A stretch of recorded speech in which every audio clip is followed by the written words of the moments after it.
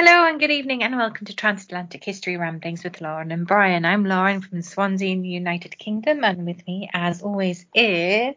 It's Brian in Buffalo, New York, US of A, the great white buffalo, so to speak, because it's snowing. And how are you, Lauren? I'm okay. No snow. We are starting to see a bit of spring coming in here, so we're quite lucky. The daffodils are coming up. Well, we did have spring for about 2 days, and then the snow started again. It's quite strange. We've been having daffodils pop their heads up since about late January, which is weird. Okay, that's because you have, like, bombs in your backyard and all kinds of weirdness there. Well, yeah, I guess. Swansea's a weird little town. If you say so. I've never been, so I can't say, but I plan on going there someday because I want to see Swansea. But anyway, other than our locations, how are you, Lauren? What's going on in the world of Lauren? Not much, really. It's quiet. I mean, a quiet month. Yeah, and the month's almost over. Can you believe we're at the end of February? February is always such a tiny little month anyway, and I can't believe we're in the third month of 2023. We're nearly through the first quarter of 2023. Ooh, that sounds weird when you say it that way. Well, if you think about it, a quarter is 3 months. Well, yeah, I know that. I know basic math. I'm good with like 3/4, half, but I get confused with numbers when you start talking about like Edward II and Henry VIII and all that crap. Those are the numbers that freak me out. It just means like it's the third Edward that has been king, or the second William that has been king. Is just the second Charles that's been king, or the first Queen Charles. That was funny. That poor newsreader. That was hilarious. It was hilarious. But you know what else is hilarious? The emails we've been getting. Actually, before we talk about emails, I watched the new South Park episode, the Worldwide Privacy Tour. I have not seen it yet, but I've heard all about it. That's hilarious. I watched it with my mum. And how did she like it? She thought it was hilarious. I have been reading emails all week praising my jokes. Mm-hmm. That's all I want to say, Lauren. Mm-hmm. They love my jokes. Mm-hmm. For the first time in the 3 years we've been doing this show, the audience is on my side. Mm-hmm. Mm-hmm. Yeah. I even had a couple jokes sent in by listeners. Okay. You want to hear one of the jokes submitted by a listener? Yes. All right, because this one isn't mine, so you'll probably laugh at it. This was sent in from Carol. She said, what do you call a hippie's wife? I don't know. Mississippi.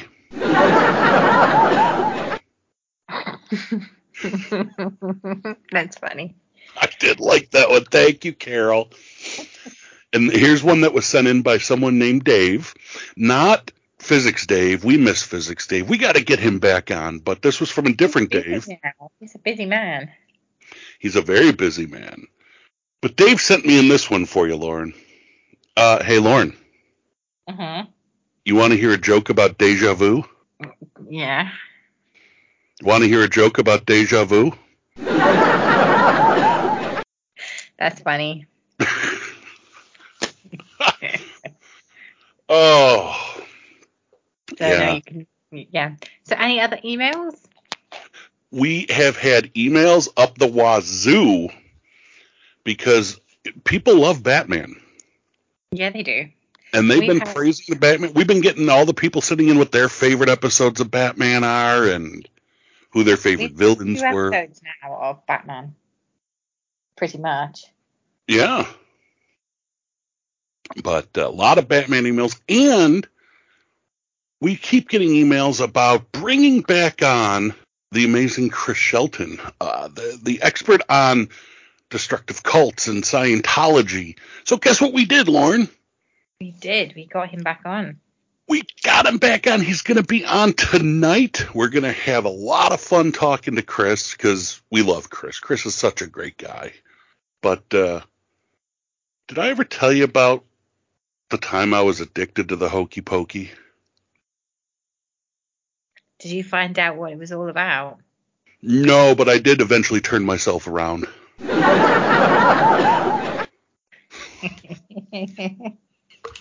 Lauren, did you just laugh at one of my jokes? Yeah, I did. Wow. I think Lauren's hit the wine a little early tonight, folks. Lauren's laughing at my jokes. I don't drink wine, remember? I'm a gin lady. Yeah, she said, well, see, gin makes me mean. Any alcohol makes me happy and friendly, except gin turns me into like a real meanie. I thought that was London hot dogs. London hot dogs make me sick. Folks, our PSA of the week. People love my PSAs of the week. If you're ever in London, don't eat a hot dog. That's my PSA of the week. We've also been getting comments, and I didn't really want to bring this up because I know you get upset when I bring up bathroom talk. Oh, God. But we have gotten comments about the signs in the university bathroom explaining how to use them. That's a true story. And people are demanding pictures, Lauren, so you have to sneak back on campus and get pictures of these. I will. Then, do you remember when I said, what, if you sit backwards, you could put your tray on the back of the bowl and eat while you're pooping? Yeah, that's disgusting. Well, apparently, I wasn't the only genius that thought about this, because that's a TikTok trend. That is disgusting. TikTok is disgusting. Well, I didn't post one on TikTok. I'm just saying I thought I was a genius for coming up with that idea. But no, apparently it's out there. They're doing this. What would be a good meal to eat on the crapper? Nothing. I don't know. I mean, like soup wouldn't be good, but, maybe like nachos or something. No? No, Brian. All right, how about another joke? Okay. So this turtle's crossing the road, right? And he gets mugged by two snails. Fucking snails, they mugged the turtle. Turtle calls the police. The police ask him what happened. He says, I don't know, it happened so fast. Ah. All right, no more jokes. No more jokes. Mm-hmm. I'm so excited that Chris Shelton's coming back on tonight, Lauren, because I love Chris. And I'm going to give Chris a present. Chris goes all over the place on podcasts and shows, and he's an expert on destructive cults and their behavior. And of course, our audience wants to hear that too, so we're going to talk about that. But I happen to know Chris is a huge pop culture guy with the Marvelverse and Star Wars, so I'm going to bring that up and I'm going to let him talk about that. What do you think about that, Lauren? That'll be good. Isn't that nice of me? Yes, because it must be hard talking about something that you've been through over and over again.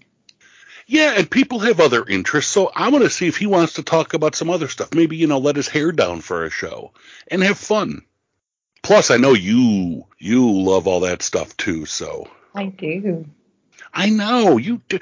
And, I was thinking about this the other day. You said before when you grew up you weren't a big comic book girl. I mean, they weren't a big deal there in Swansea. No. When did the pop culture, was it just the Marvel movies that made it explode in your area, or was there like a big fan base for Comic-Cons before? No, the first Comic-Cons were in Manchester up in the early 2000s. So I was in university then, and I got to go to them.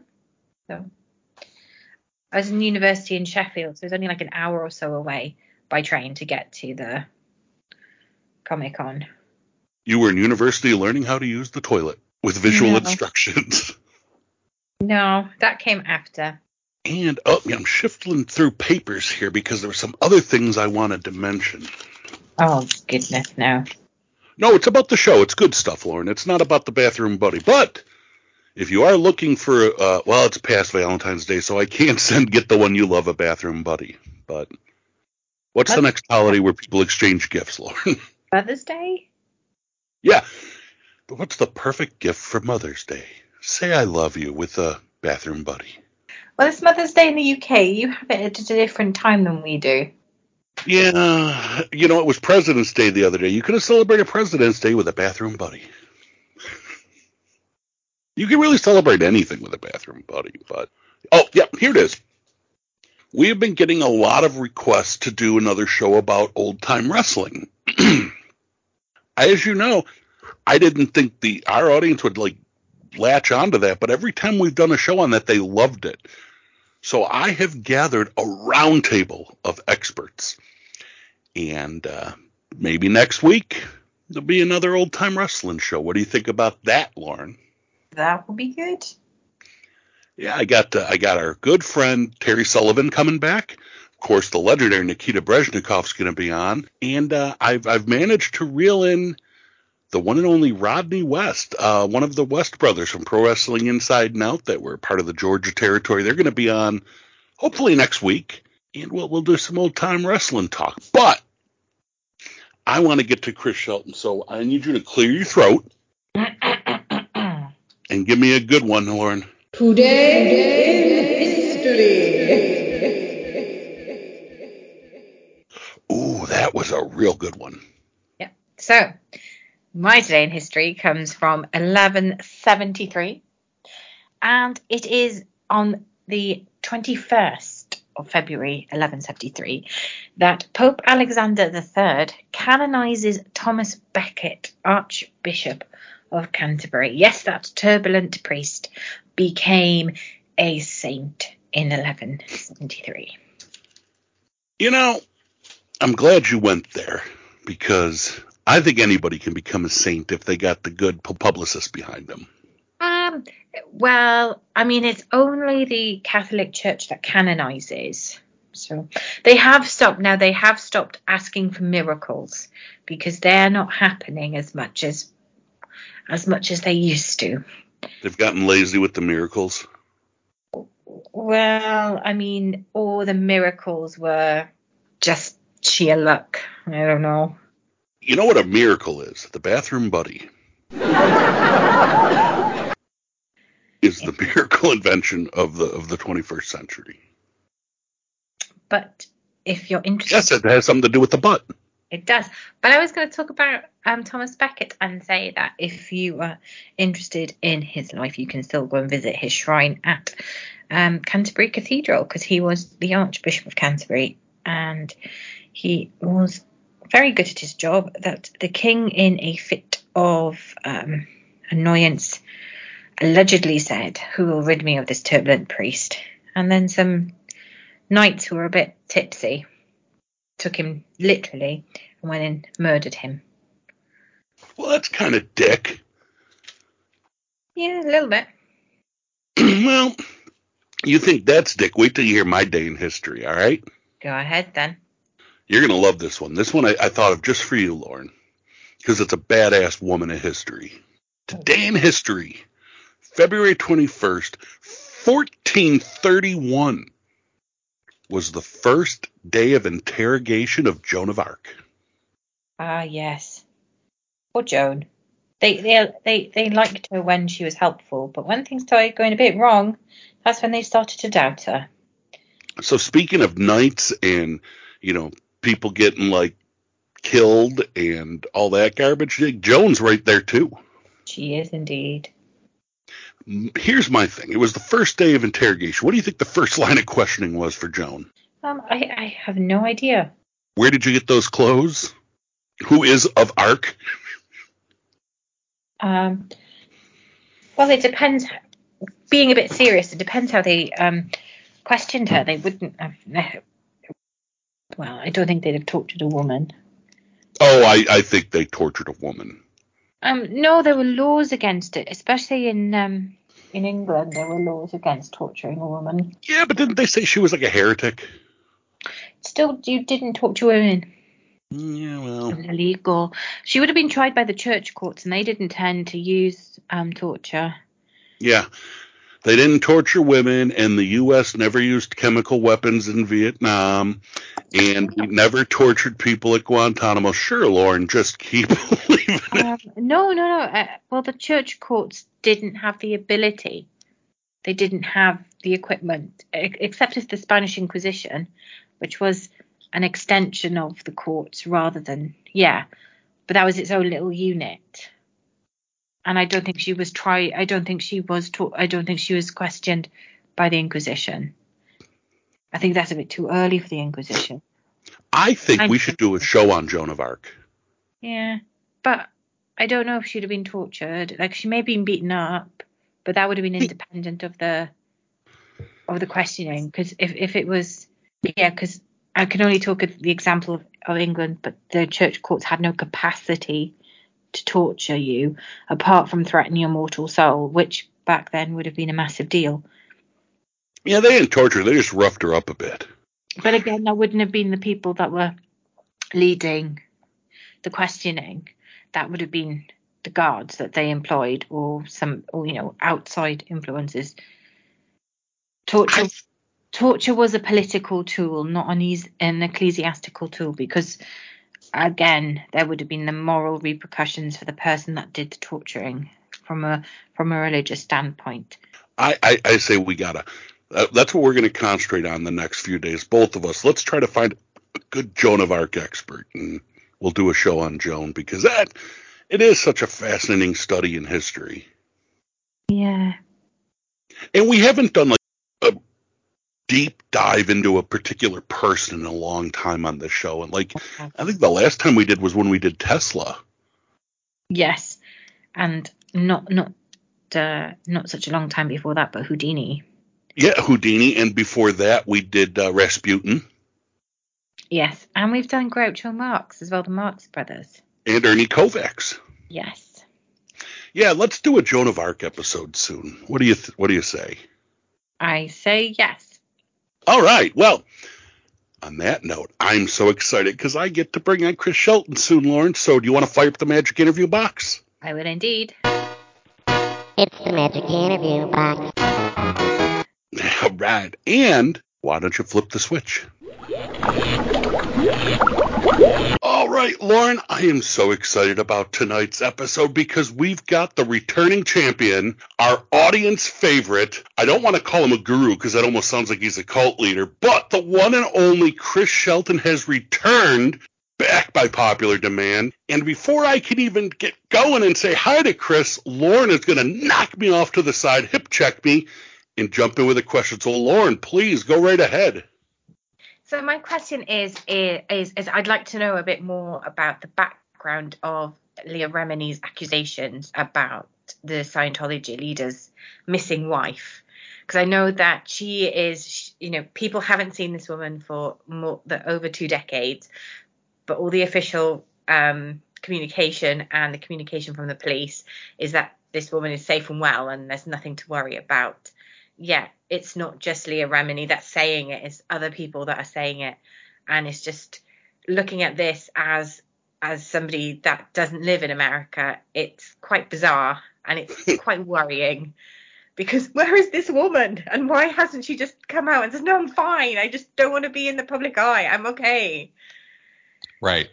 It's an interesting story, and the short version, I guess, would be that Leah and Shelley Miscavige is the one you're talking about. She's the wife of David Miscavige, the leader of Scientology, and she has been his wife since the late 1970s or early 80s, I believe. And they were hardcore and remain, hardcore Scientologists, and David Miscavige, of course, runs Scientology. Up until the early 2000s, Shelley was right by his side. And she was also friends with Leah Remini when Leah was a Scientologist. So they had a relationship of some kind, and Leah felt close to her. Well, when Tom Cruise got married in Italy, Leah wasn't there. David Miscavige was Tom Cruise's best man at that wedding.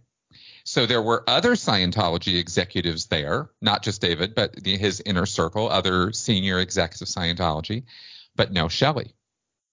So Leah, being Leah, and even as a Scientologist, being Leah, she looked around and said, where's Shelley? Where's my friend? Where's my girlfriend here, right? What's up?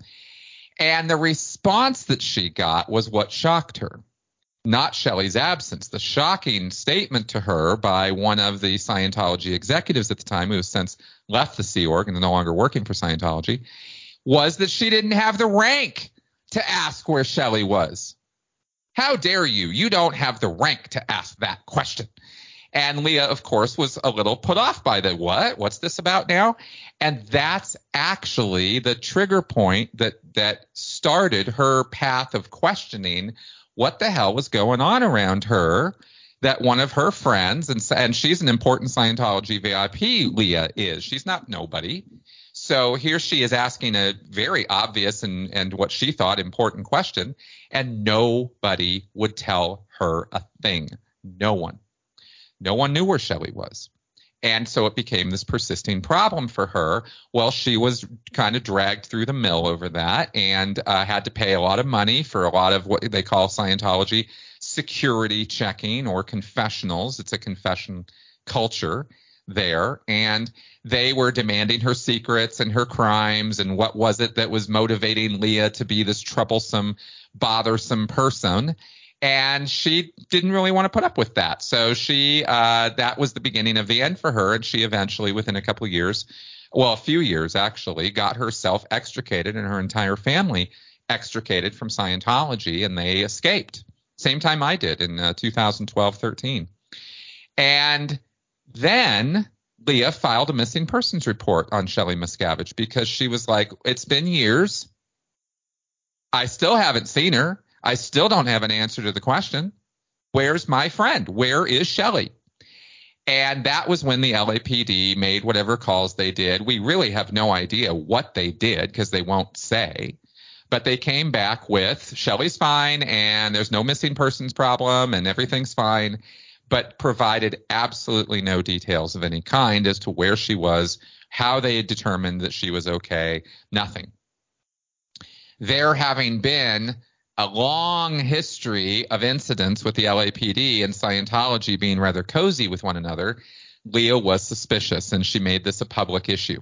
And she brought this out in the open as one of the first things she did.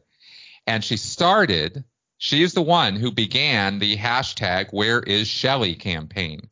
And that is what has captured a lot of public interest and attention in Scientology is, where the hell's the leader's wife? Why hasn't anybody seen her since 2007? What's going on here? No public appearances, nothing.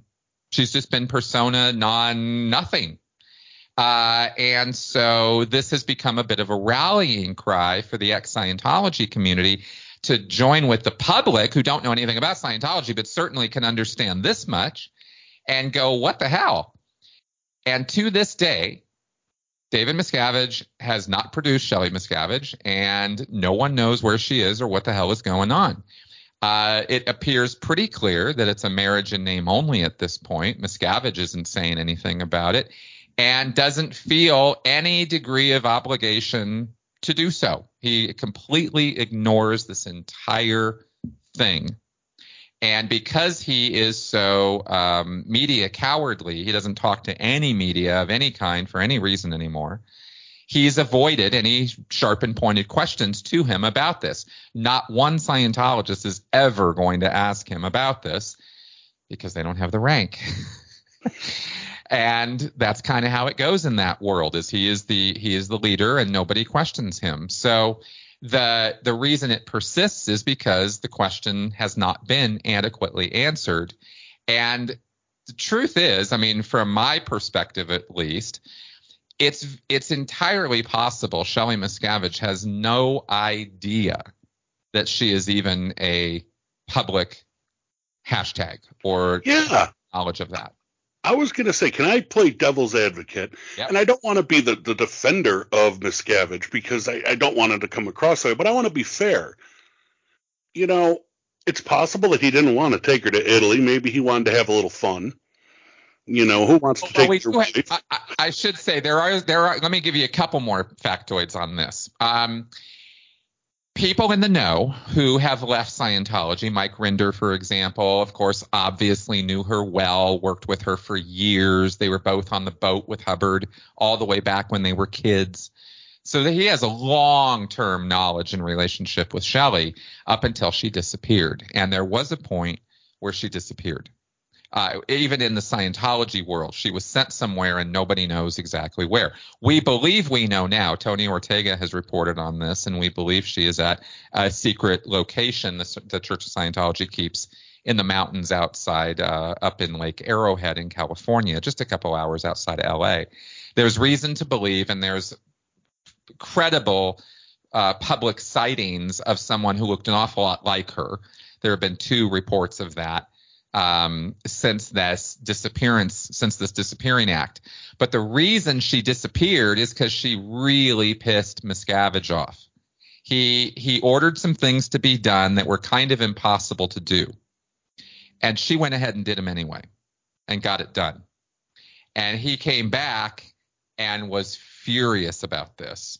And somehow those dots connect to her disappearing. And that's kind of about as much substance as we have, but we do have eyewitness accounts that there was an argument, that Miscavige was pissed, that she was in fearful of him and the repercussions or consequences of that, and now she's disappeared, and we have these public, credible public sightings. So, so that's why I say she's probably been sent somewhere where she's off anybody's radar, and nobody really knows anything about what she's up to, and they can just kind of keep her there, out of sight, out of mind. Yeah, so like I said, devil's advocate, marital problems, it happens. He's the figurehead, he's the face. It's not a good public look to say me and my wife are fighting and getting divorced. She doesn't want to appear in the public anymore. Fine, go away, go to where you want, where you don't have to face the public anymore. You live your life, I live my life. She's not going to talk to Leah once Leah starts questioning, because Shelley is a devoted Scientologist, and Leah is at that point, what's the term? Oh, a suppressive person. A suppressive person. Yeah. So even if they were friends and had a 30-year relationship, once she's a suppressive person, she's not going to talk to her. No mystery there. I kind of want to give them the benefit of the doubt that, divorce or marital problems would just look bad for the figurehead, although it didn't hurt Hubbard at all because he had, 3 wives? Yeah, he did. It's a kind and gentle interpretation of the events, but unfortunately, knowing Miscavige's violent streaks and history of literally beating up on people in vicious ways, I'm not talking about little slapping, I'm talking about full-on assault. It's worrisome. It's very worrisome. And the public appearances that we do have of her, the public sightings, I should say, of her, are with escorts. In other words, she was not alone. She was being guarded, and she didn't look very good. So we are concerned about her in terms of her actual health and mental well-being, and knowing what I know about Scientology's mental, waterboarding techniques, there is good reason to be concerned about her mental health, especially when she's been ensconced away in some mountain hideaway for well over a decade. These are worrisome things, but we are struggling with the fact that we have no real hard facts on her state of mind or condition, because Scientology, despite this ongoing years-long campaign of where is Shelley, refuses to even acknowledge the question, much less answer it. And the LAPD has been more than useless in this regard, and that's where the frustration on our part comes from. It has become a rallying cry, really. It's become a thing to bring awareness to the abuses of Scientology in a very easy to understand way for people who have no familiarity with it. Well, it's going to shock y'all when she comes out and publicly as a Unitarian. I'm just kidding. I'm kidding. We wish her well. We hope she's okay. We hope there's nothing weird or fishy going on. Like you said, we have no facts, just speculation. I hate to condemn people on speculation, even though, like you said. Oh, I've got plenty of other evidence to condemn Miscavige on besides this. So. Yeah, I got a problem with Miscavige. Yeah, we got plenty of other things we can point to than Shelley. I don't want to bash him other than the fact that he should really go to the public more because some of his representatives do a horrible job. Yeah. That's one way of putting it. At least when Rinder was doing it, he was good at it. Well, Rinder was the last one who was really good at it. Tommy Davis was the next in line, and he failed miserably and didn't even last more than a couple of years. And he's the one who's now out. Tommy Davis is the one who told Leah, you don't have the rank. And, and Tommy Davis has been caught out, was caught out many, many times in many, many blatant lies about Scientology. He was not anywhere near as smooth as Mike Rinder was when he was in defending Scientology. And now, of course, Mike is one of its most successful detractors. Yeah, you know why? Because of fucking Rinder's accent. All it is. And he might be listening to this. If you do, hi, Mike. I've never gotten to talk to you. I'd love to sometime, but it's that smooth fucking accent. It's pretty get away with it.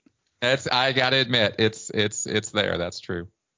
Well, since we last spoke, there was an interesting, because we'll get back to Scientology. Trust me on that one.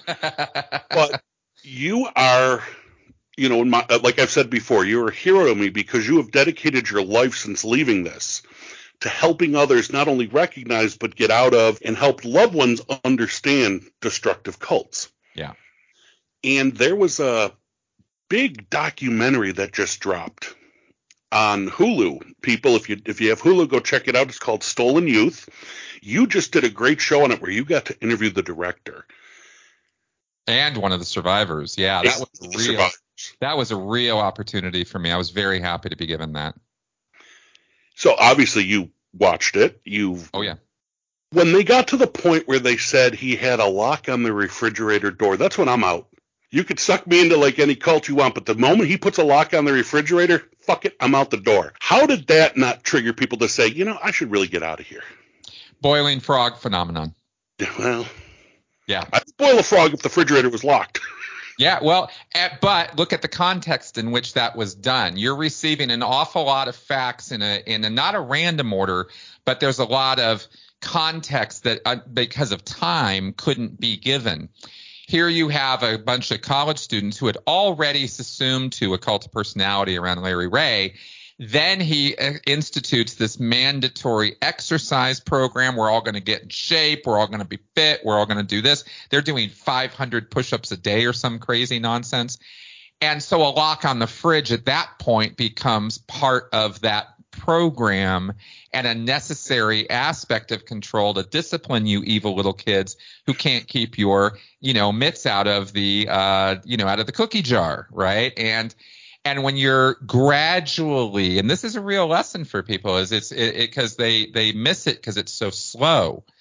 It can take months, even years, to develop that level of control over somebody. But when you dedicate yourself, as Larry Ray did, to a campaign of coercive control, you can arrive at places like that. Well, that's what I wanted to ask you, is that he really formed that bond and got that control over these people in just a matter of months. Yeah. Even though a couple of the people in the house called him out on the bullshit right away.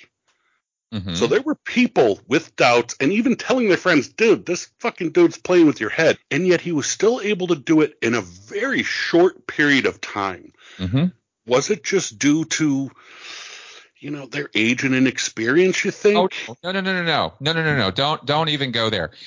What we have here is not a problem with those kids. They were regular, normal kids. But young. That's the thing. Of course they were young. Yeah. Absolutely. And they were in a changed environment where there was some uncertainty and some unbalance and freedom, and limitless freedom can itself be a prison. But the reason I said don't go there is because I don't want to in any way put them on the chopping block on this, because you have to also acknowledge another part of this picture. Larry Ray, the cult leader here, and L. Ron Hubbard, David Miscavige, these kinds of people, there's a skill, and it's a very unique skill. And not everybody has this skill, or even thinks to develop it, or even tries to, because it's a rather nefarious skill. And it is the ability to have somebody come into your space or come in contact with you, and even if they are hostile to you, you have the ability to turn that on them. It's a skill. It's a communication and authority skill, where you can take any argument or anybody who comes at you, and you can turn it on them in such a way that when that person walks out of that conversation with you, and it's usually done one-on-one, it's very rarely done in the presence of others, but once they become super skilled at it, they can do it in a group setting too, is that person will be convinced that not only were you not wrong, but they were wrong for even doubting you or bringing it to you in the first place. And it's kind of amazing how good some people can get at that. And I have to stress that, because it's something Larry Ray has. And it's even to the point where they said in the documentary, he's not really accurately diagnosable. No. Because he has that skill to manipulate any situation to his advantage, no matter what situation he finds himself in. You can't ever get to the actual person. He won't let you get to him. And that's the predator. That's exactly the personality type I talk about when I talk about predators. Yeah, and I wasn't trying to throw the kids under the bus or blame them. What I was saying is, they were 18. I know you're not trying to do that. Yeah, away from home for the first time, 18, vulnerable. That's right. Probably scared. Yep. And here's this authority figure comes along, seeming to spout wisdom, although and also primed before he even got there by his daughter. Remember that? The daughter, yeah. Right? She was talking him up. He's so great. He's so wonderful. He was wrongly accused, wrongly imprisoned. All this, priming of this guy. Were you shocked, and I was, that he kept his cult so small? He didn't try to expand it and make it bigger. He was perfectly satisfied with it just being that house of those kids. Well, that's where it's kind of interesting, because there was no real dogma there. It was just the cult of Larry. Yeah. He was using sex and physical, gaslighting to basically keep them under control. But he never provided anything bigger for them to believe in than that. Other than his own diagnosis of them, and he can help them. Exactly. Had he done that, had he taken that additional step, he could have built something bigger than that. But he kind of, for whatever reason, and this is really where we run into walls and trying to figure out, well, what were the motivations? He'll never tell you. He'll never be honest with people about this. So we will never really know what was it he was trying to do. But clearly he was not as successful at keeping the wide-eyed, worshipful days that he wanted to be. He had to keep gaslighting them, keep, sleep depriving them, and keep working on them. And when you do it the way he was doing it, you destroy minds. You don't build them up. You don't inspire them. You just destroy them. And so it was kind of nothing but the negative. And that's, and then there was a sort of faux, mission of protect Larry, and there are bad forces out to get Larry, and this kind of conspiratorial stuff. But if you don't inspire as well as hurt, you can't build something. And that's what he failed to do. I know what his end goal was. His end goal was to eat the majority of the leftovers, because the motherfucker locked the fridge. That's not getting past me. Right. You absolutely nailed it. Yep, that's what it was. That's what it was. No one gets the leftover pizza but Larry. That's right. Well, you look at the guy, he's huge, so he's a big, stocky guy. So he was clearly eating a lot. Yeah. Yeah, that was, folks, it's on Hulu, Stolen Youth. Go check it out, and then listen to Chris's podcast on it. Unbelievable. Fantastic story. The only problem is, though, we don't get Hulu in the UK. So we probably might come on Disney Plus, because Disney Plus has been getting a lot of Hulu things. Okay. You can also find, I don't know if y'all get Peacock in the UK, We do. BBC streaming service, but they also have a parallel. I haven't watched it, but there is a parallel documentary on Peacock about the exact same Sarah Lawrence situation. Now we got to go back to Scientology. Yeah. Because we got questions from last time you were on. Sure. A lot of mine just threw out because they were like, like I got an email yesterday saying, hey, all these things being shot down over Lake Huron in Alaska is Xenu flying them. Yeah, I saw that. So we can skip those because he is. But the one I liked was L. Ron Hubbard came from a military background. Yep. He formed the Sea Org very much like the military. What was his take on Scientologists actually volunteering for real military service? Oh, that's an interesting question, actually, because he didn't really talk about it much other than to sort of decry war and violence. He wasn't a pacifist by any stretch of the imagination, but one of the key goals or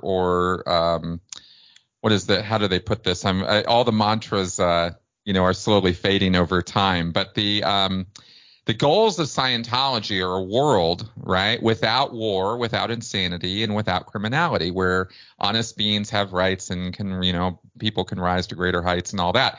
But that war thing is kind of important. A lot of Scientologists are really pretty anti-war, and that makes them rather anti-military. But, there's plenty of people who have military experience or even active service who get involved in Scientology or Dianetics. It's not that blatant in your face, we don't want you here kind of thing. Hubbard was never really clear one way or the other on that issue. Yeah, I wonder, like someone like you who grew up in Scientology at 18, did you have any desire to join the service? A lot of kids at 18 think about it. Yeah, I thought about it. I thought about it. I wanted to fly. I was thinking about, maybe helicopters or jets or something, but I don't know. Yeah, Tom Cruise, Top Gun, we know. Exactly, right? But I don't have the eyesight for that, so that was never really going to be a thing. And then they recruited me to join staff, and that recruitment, those interviews, which took days, were all about how this is the most important thing in the world, far beyond anything else you could be doing. And L. Ron Hubbard pretty much went on that page. His statements on Scientology are crystal clear. It's the one thing that is senior to all of life itself is Scientology. So, which is funny because even though much of it is fabricated, L. Ron Hubbard was always extremely proud of his military record. His fabricated one. It was very fabricated, but he didn't have anything about it all the time. What's that? He would always brag about it. Oh yeah, constantly. Well, and again, he was lecturing initially in the 1950s and 60s, and the 1950s were post-war America. I mean, if you weren't a vet who had gone and served admirably and honorably and heroically, you were shit, right? You were somebody who nobody really like. What? You didn't go fight? What the hell's wrong with you, right? Like, it was a very, very, very different time. And Hubbard, wanted all that, it was stolen valor is what Hubbard engaged in. It's actual crime now, but he claimed all kinds of things were true about his experiences that didn't have a shred of truth or factualness to it. No, there are some fun ones too, like his bombing campaign. Yeah, where he shelled that island off the coast of Mexico. Yeah, and up in Portland when he was pursuing a Japanese subs. Ha ha ha. Turned out he was mining depth charging a magnetic ore body or something like that. It was ridiculous. Hey, but again, to his defense, to play devil's advocate, he was an officer. Well, he made it to the officer corps, sure. He was educated. He was, he was considered. He wanted to be military intelligence. That's why he went that route. But he didn't have the credibility, the integrity, or the record to get himself there. That's why he kept getting bounced around a bit. And then he wanted to be a commander, and he ended up in command of a boat. He got himself there, and within a few months, he was removed from command permanently, and he created for himself an incredibly poor reputation in the military. They were not at all impressed with him. Yeah, but then he commanded his own boat for many years. Yeah, in the Sea Org. That's right. So he got back at him. That's right. That's exactly what he did. Yeah. He got back at them. Another interesting question we got was, he was such a prolific writer. Yep. And like you said on the last episode, in fact, this is what sent the question, that he is in Guinness for the most translated works. Yep. Once he totally formed Scientology and he dedicated his life to that, was he still writing fiction? A little bit, yeah. Yeah, he wrote some stories in the 50s, and then he didn't do much of anything in terms of writing fiction stories until 1980, when he produced Battlefield Earth, and then he produced the 10-volume Mission Earth series. And how much of that might or might not have been ghostwritten is anybody's guess. There are accusations that it was ghostwritten. Mission Earth is pretty clearly his, Battlefield Earth is pretty clearly his. The dialogue is campy enough and the story is silly enough that it matches up with Hubbard's earlier works.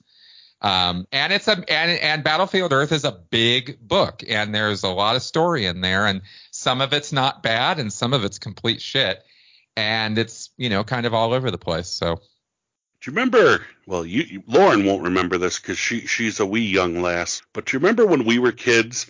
And, they had the 99-cent, you get 10 records for a penny, and then you're obligated to buy. And they had one for book clubs, too. Yep. And I accidentally got Battlefield Earth because I thought I was checking off Frank Herbert when I hit L. Ron Hubbard. Ah, okay. So I was trying to order one of the Dune books, but I ended up getting Battlefield Earth. I got about a third of the way through it. I couldn't finish it. Oh, interesting. My best friend in high school, who had nothing to do with Scientology at all, thought it was one of his favorite sci-fi books. And I've met a few people over the years who were very impressed by Battlefield Earth. But after, and for a long time, I defended it as a good book until I reread it and saw some of the weird Scientology stuff in it. And I was like, yeah, okay. So my problem with it was every theme in the book was done better by someone else. Yeah, exactly. And every plot point and thing I would get, I'm like, well, okay, well, Asimov did that better. Oh, and okay, Philip K. Dick did that better. Right. But Hubbard's attempts at social commentary are quite sad, really, compared to the greats, compared to the real classics. I mean, when you compare Hubbard's writing, not, in style and substance and structure, to an Asimov or a Heinlein or a Bradbury, it's just not even in the same league, No. Now, I have read a lot of Hubbard's pulp writings. Mm-hmm. I was really into reading pulp fiction when I was a kid and into my teens, and I would read anything I could get my hands on for, like, you'd get a box of books at the back of used bookstores of like 1940s pulp books. It was great. So I read tons of that. Some were actually pretty good. I'm going to give him credit. Some of his stories were pretty good. Not the best written, but they were some pretty good stories. No, Stephen King has praised one of his books called Fear, which is sort of a psychological horror story. And I thought it was overblown. Even when I was in Scientology, I didn't really like it. And I grew up on Stephen King. I was a complete horror buff. Dean Koontz, Stephen King, Robert McCammon. I mean, I was all about those guys. And Hubbard really didn't compare very well, even in my own mind at the time, to that. But Stephen King has praised Fear as a good psychological yarn. And another book he wrote, whose name is eluding me right now, is a dystopian work about leadership. I I used to really like that book too, until I kind of came out of the Ayn Rand headspace Oh, man, jeez. and realized that these people really don't know what the hell they're talking about. And that was Final Blackout. That was the name of the book, Final Blackout. And one more question we got in about his writing. How much of his back catalog of fiction did he own the rights to? All of it, as far as I know. Really? I mean, as far as I can tell, they still get royalties on all that stuff. To this day, Scientology has a subunit, technically it's a separate corporation, but it is manned only by Scientologists that act as his literary agent and own all the rights to all of those stories and have converted them into audiobooks and tried to popularize Hubbard as a writer. They don't touch any of the Scientology stuff.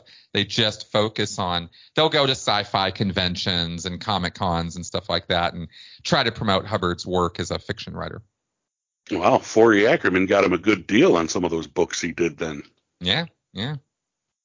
I mean, I don't know how, all the ins and outs of the royalties and ownership and copyrights and stuff, but if they need, it wasn't. Scientology and L. Ron Hubbard had plenty of money to buy back the rights to his stories if that's what they wanted. And that's true. They have those. I think they do. Now, when you were in Scientology, I know you're all encouraged to buy his books over and over and over again. Were you encouraged to buy those too? Were you all encouraged to buy the Pulp Fictions and the? Oh yeah. I hated his fiction though, so I wasn't going to do it. But you didn't admit that though. Well, no, I could say certain things about his fiction even when I was in. I didn't make a big deal about it. I didn't walk around like complaining about it to people. But if it ever came up, I was like, nah, it's not really my thing. And I wasn't alone in that. A lot of people, read some of his fiction stuff and were just like, I don't like this. So, that wasn't the price of entry into Scientology. What you could never disagree with were his nonfiction works. Those were the things that were sacrosanct. Oh, well, of course. Obviously. Come on. Let's face it. As a Scientologist, this is my own question now. We're ignoring the audience. Screw them. They're gone. Okay. So, bye, audience. Bye-bye. But please stay listening. When a lot of cults use tactics like love bombing and, it doesn't seem that that's a Scientology thing. It's almost like it's just a pure self-help program to begin with. Oh, no. There's all kinds of love bombing going on in Scientology. Really? Because all you hear are like the horror stories about how people are treated. Oh, no. I've talked about this at great length, actually, on my channel. The love bombing is very, very vital at the beginning stages, especially. It's all about eventually it's all about this process that we call trauma bonding, where you are alternating punishment and reward. And there has to be reward. There has to be good before there's bad. Otherwise, people won't stick around. If it's just punishment, people are like, I don't want any of this. And they turn around and walk out. So you've got to give them dopamine hits. You've got to give them euphoric experiences. And that's the positives that entice and convince people that this stuff works and that it's worth investing their time and money in. And that's always at the beginning. So when you first get in there, it can be subtle though, right? We talk about it as love bombing, but it's really just appreciation and ego boosting. So for example, you get in there and you're taking a personality test and you're getting your results, and they'll tell you, just between you and me, just the fact that you walked in here indicates you're the top 1% of the population because you're curious about yourself, and most people aren't. And that's a problem. And you're actually aware enough to realize that we might have something for you, because the fact of the matter is we do. So good on you for walking in here and even doing this, right? Validate them. Right? Boost that ego any way you can. That's subtle, but it's still what we classify as love bombing, right? It's ego boosting. So all from the very beginning, they're doing that to you. And when I was recruited for staff, like I said, it took a couple days. Well, the reason it took a couple days is because they would pump me up. I'm 17 years old. I'm a high school graduate, just finished high school. And they're telling me that I am one of the most aware, able, exciting people on the planet. But don't all 17-year-olds think that anyway? I sure as hell didn't. I was bullied and a nerd and a geeky guy, always had my head in a book. I was the opposite of cool in school. So for this group of adults, real, full on like life experience, they got kids, they've lived life, and they're sitting me down and they're talking to me respectfully with admiration about how amazing I am and how much potential I have. I was totally blown away by that. Nobody had ever talked to me like that before. Not outside my parents, of course, who loved me and boosted me, but nobody else did.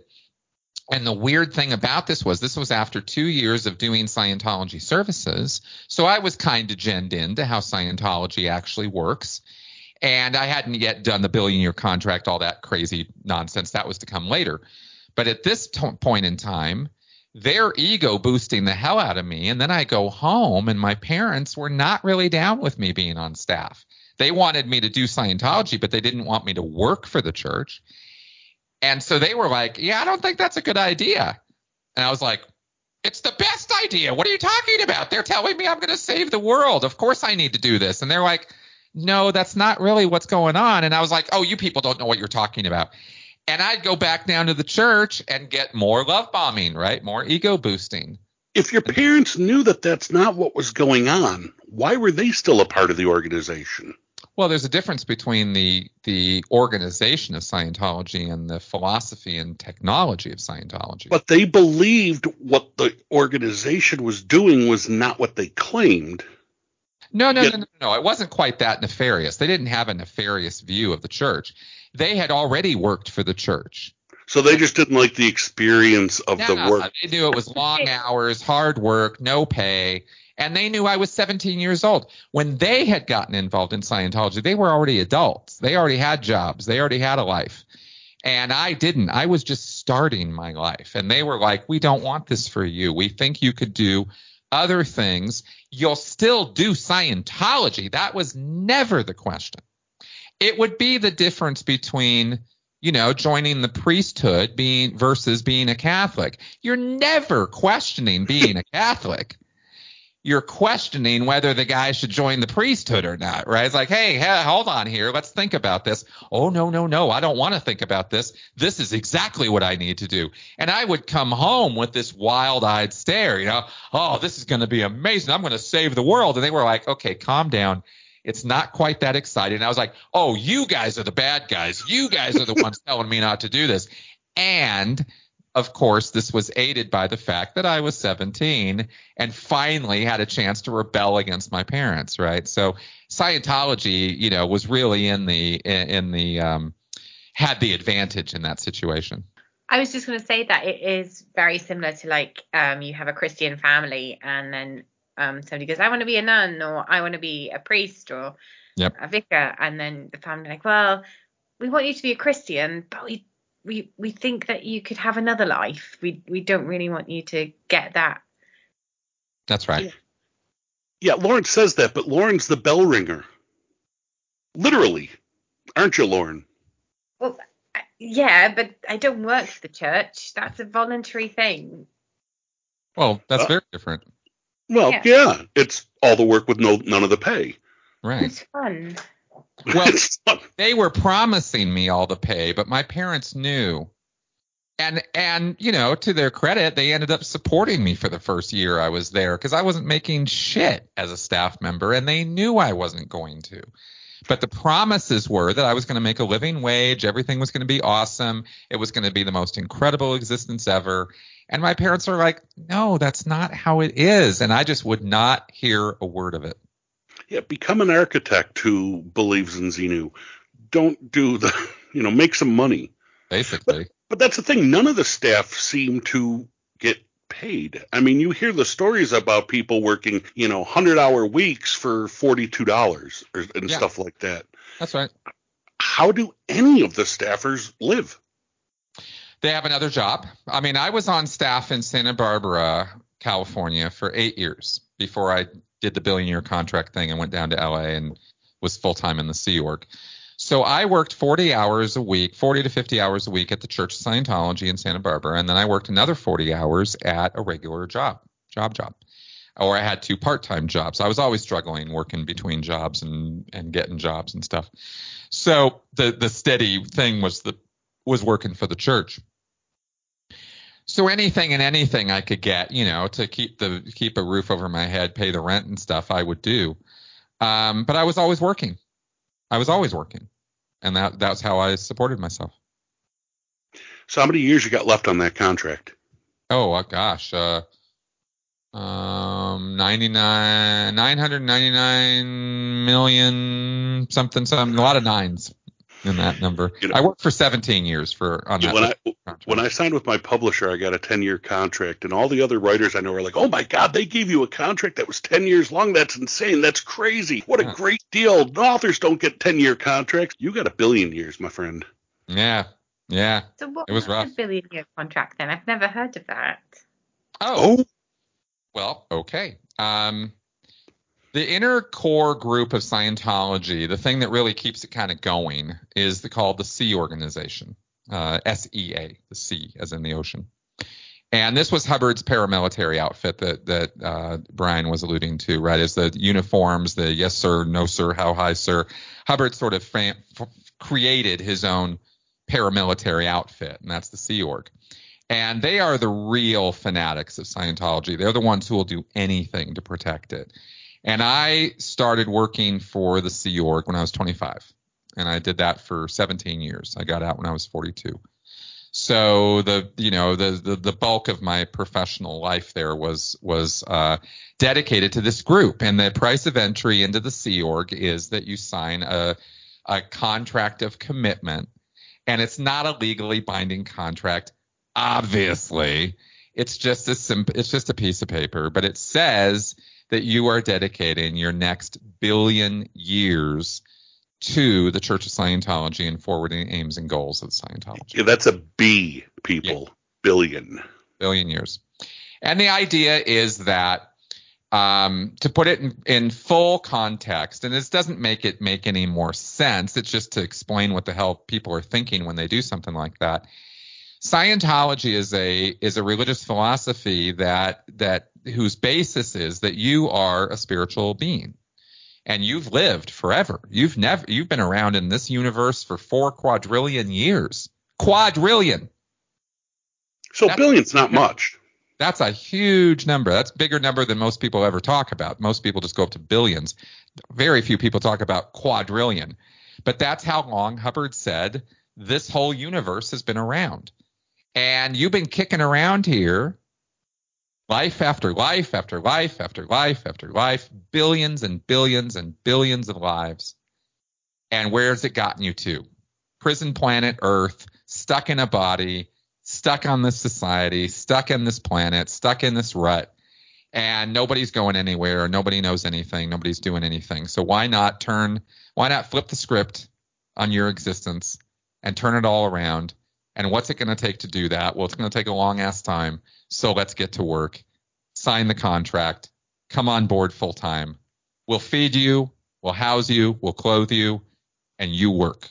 And you work for Scientology, achieving its aims. And to me, at 25 years old, that seemed like the most responsible thing I could do with myself. Did you like the uniform? No. Mainly because I only had 2 shirts and 1 pair of pants most of the time. Like that was all I had, and I had to wear that 7 days a week. But they did supply them. You didn't have to buy them, right? Yeah, my 2 shirts and 1 pair of pants were supplied to me, and by the time the holes wore through on them and months had gone by, I was finally able to get another pair of pants allocated to me. Yeah. That's right. They're not very stylish either. No, they're not. They're trying so hard, but They suck. It's so funny looking at Scientology from the outside in now and remembering the headspace I used to be in and how full of ourselves we were and how they still are and how ridiculous the whole thing is. It's so kind of sad. Well, I feel bad for those people that they truly believe that they're saving the world. They truly believe they're doing good. The people in Scientology are not, as a whole, nefarious people. Mm-mm. They're good people who think they're trying to save the world. Yeah. Yeah. And I think that's something a lot of people don't get. When a lot of people bash Scientology or any cult, they tend to bash the people in it. And I don't think that's right, because It's a wrong target. Yeah. Wrong target. Yeah. You believed you were doing good. That's right. You're doing more good now, by the way. Thank you. But Well, yeah. It's and that's kind of the thing is the road to hell is paved with good intentions. That's a very accurate statement, and it applies to a lot more context than just Scientology. I mean, there's most of the evil that's done in the world, if we're really going to talk turkey, is done by people who absolutely positively believe they are doing the right thing. Well, yeah, if you totally believe what you're doing is right, that no one can tell you it's wrong, and that leads to horrible, horrible things. Horrible things. Which is where people like you are so helpful, because you don't only help the people escape or to see what's going on around them. You help their loved ones understand why they're there. And I don't know if you could put it into words, but why that may be even more important. Why that? Why do I do that? No, why do why it's even more important to help the loved ones understand what's going on? Well, because that's the only way you're ever going to get them out. I mean, if people are not going to leave a destructive cult situation because they believe that it is their only support system and that the people there are their friends. These are the only people who matter, is the people that they're connected to, and and the family and the old non-group friends. They don't really matter as much. They're not as important because they don't have the truth. They're not part of this. They don't have the secret sauce that you have. And so for family, it can be a big, big struggle to deal with that. And there's an awful lot of animosity that can build up because the cult members will tend to get rather high and mighty about it and be, look down their nose at their family and talk down to them and tell them how stupid they are and stuff like that. And the family members will, of course, respond in kind. Or the family members will come out attacking, guns blazing right from the get-go. Scientology, that's the stupidest thing in the world. You'd have to be a moron to believe that stuff. Didn't you know about Shelley? Didn't you know about this? Didn't you know about that? And all that does is serve to get the person to double down on their belief and believe even harder. That's Psychology 101. So for the family, it's especially important, and the friends, especially important to know how to deal with somebody who's getting involved in something like that, some extremist kind of thing, whether it's QAnon or some other conspiracy thing or it's Scientology. And that is to be kind, to be understanding, to be loving, to care about them and demonstrate that. And if you don't do that, you're just going to drive them right into the arms of the cult leader. And that's, unfortunately, I just described exactly how my parents did that. And, I mean, and they were cult members. I mean, it's really, the layers of this are really quite something. Yeah, it's the first thing they teach people in the QAnon thing is people that aren't in the know are going to tell you you're crazy. That's right. So when they tell you you're crazy and wrong, just know that they don't know. Here's something that I find funny. And what does the family do? Immediately tells them they're crazy. Yep. Therefore, QAnon obviously is right, Here's something that I've noticed recently, and this is about the QAnon thing, which is such a big thing in America right now, actually all over the world now, but particularly in America, that I have friends that have gone down the Q rabbit hole and have become diehard Q people. Oh, I'm sorry. And they spout Q stuff, and they post Q stuff, and they talk Q stuff. And when you call them out on being a QAnon person, they all say the same thing. What is this QAnon? I've never heard of QAnon. So are they QAnon or are they QAnon adjacent? They are, but it's like they've learned this talking point to tell people that I don't know what you're talking about. I've never heard of this. Oh, that's now a strategy. I get it. Okay. Yeah, and I get that a lot lately. Oh, that's because obviously you've heard of it because it's all over every news channel. Right. Well, again, cults are, the thing about the trying to understand, trying to make sense or rationality out of people in a cult headspace is a very challenging endeavor. Oh, you want challenging endeavor. Lauren, are you ready for this? Lauren, are you ready for this? Yes, I am. I don't know if you are, because you're going to watch Nerds Nerd Out. Because I want to give Chris a gift. Because every show he does and everything he's on is about cults and destructive cults and these depressing issues. And I happen to know he is an obsessive superhero movie guy. And I want to talk about what's going on in the world of superhero films. Chris, take off the conspiracy Scientology hat, put on the super nerd hat. Let's talk about what the hell is going on in this world with all these movies. Oh, my God. Okay, movie criticism. Here we go. I used to be a lot more avid of a fan. I'll put it that way, right? The MCU, Iron Man, that's my guy. I'm a hardcore Batman fanatic. I really am. Although I shouldn't use the word fanatic. I'm not quite that hardcore. But anyway, I really love that stuff. I really do. Always have. It's always from the time I was a kid, the 50th anniversary of Batman. And I remember Stephen King writing the intro to that comic. It was I've always just been a big supporter of that stuff.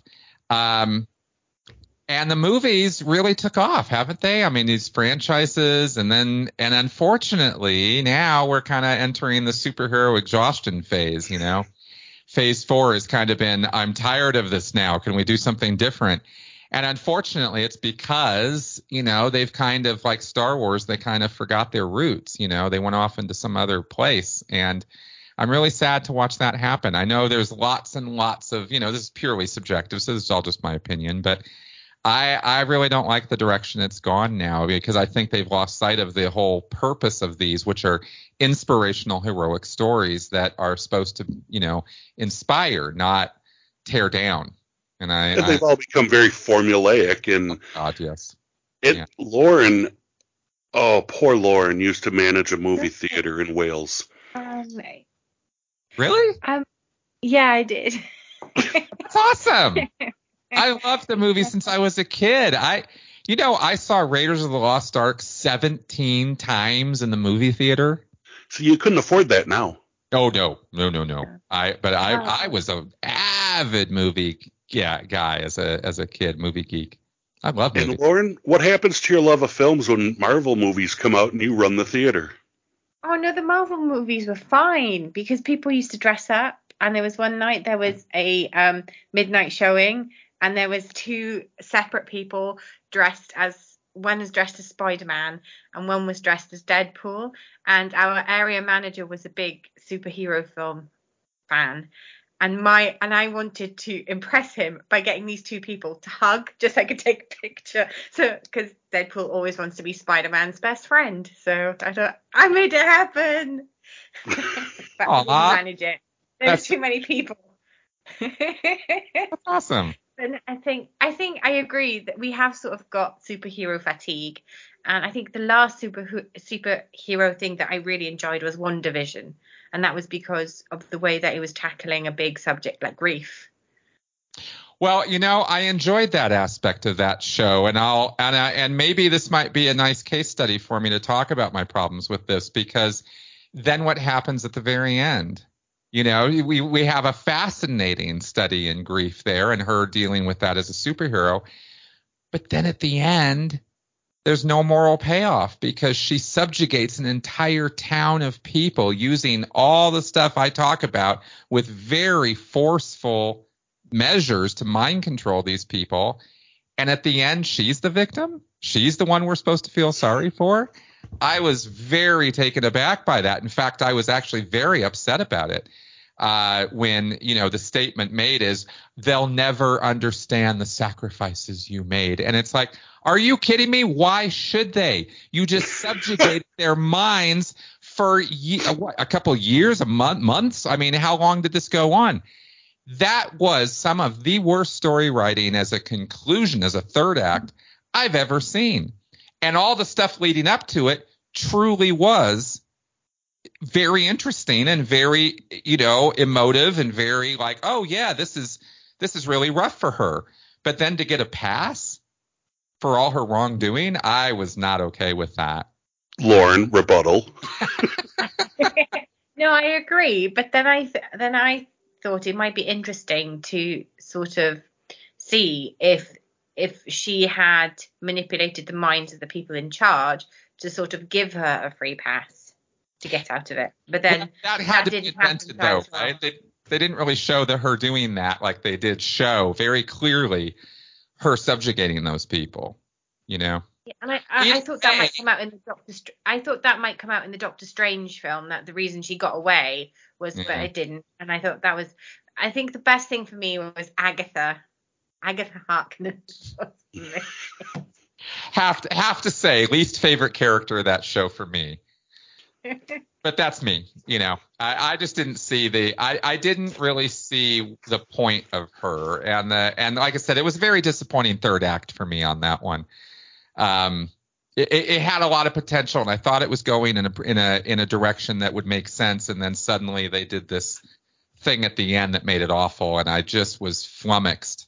And I think I even tweeted about it at the time. I was kind of like, what the hell did I just watch? It really shocked me, and that was probably my first point of real departure, from a real philosophical point of view, like, wait a minute, this is not okay. What you guys are doing is not right. This messaging is not okay. And it's kind of only built on that kind of messaging ever since. It's been very, very poorly thought out stuff, and I'm pretty disappointed in the direction it's all taken. Off topic, just after Iron Man died, so he was holding it together. For me, that's the true statement. I think for me, Iron Man was the guy holding it together. And when he died, a little bit of me died on the MCU too. My nephew too. My eldest nephew, I had to have a sit down and talk to him about it before it happened, because he loved it. No, he went to a character's breakfast one Christmas, and he was totally invested that this man was Iron Man, and he kept following him around, and he must have been about 5, and he's going, Mr. Stark, Tony. That's so cute. That's just like Spider-Man. Yeah, I think Tony Stark's character arc through the entire phase 1 through 3 of Marvel's, of the MCU, is the epitome of the superhero story arc. And it's ethics, it's redemption, it's heroic acts, it's redemption through action, not just through words or nice ideas or thoughts. It's actually putting yourself out there and being the hero. And if you have to make the ultimate sacrifice for the good of everybody, it's doing that. And that, to me, is what superheroes embody and personify. And when you make it something different than that because of current social values or trends, you're taking away from the eternal themes of what these stories represent. And that's where I think they've lost their way, if I'm being big critic here, They've lost their way because they rely heavily on shaky cam, super fast fight scenes with no plot or anything behind them. It's just formula. Yeah. And the superheroes only stop fighting because their mums have the same name.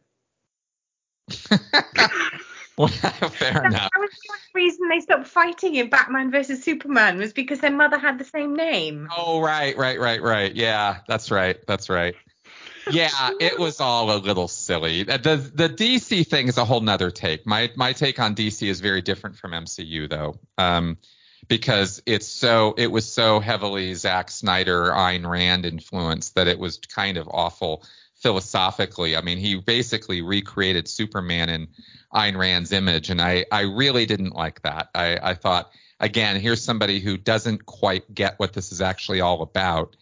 And that was fine. In fact, that was fitting for the Watchmen, and Snyder did a good job with that. But to take that Alan Moore attitude and bring it into the DC universe, it's apples and oranges. They're different messages and different purposes. Hey, Alan Moore brought into the Batman universe, and he did pretty good with it.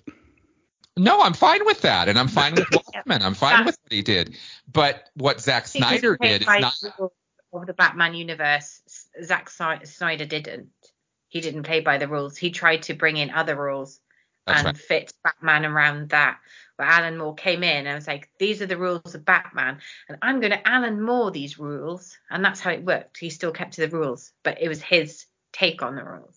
Yeah, but the rules are, and as our last 2 weeks of episodes proved, there is but one Batman, and that is Adam West. I have other ideas on that, but fair enough. Let me say this about Batman before I forget.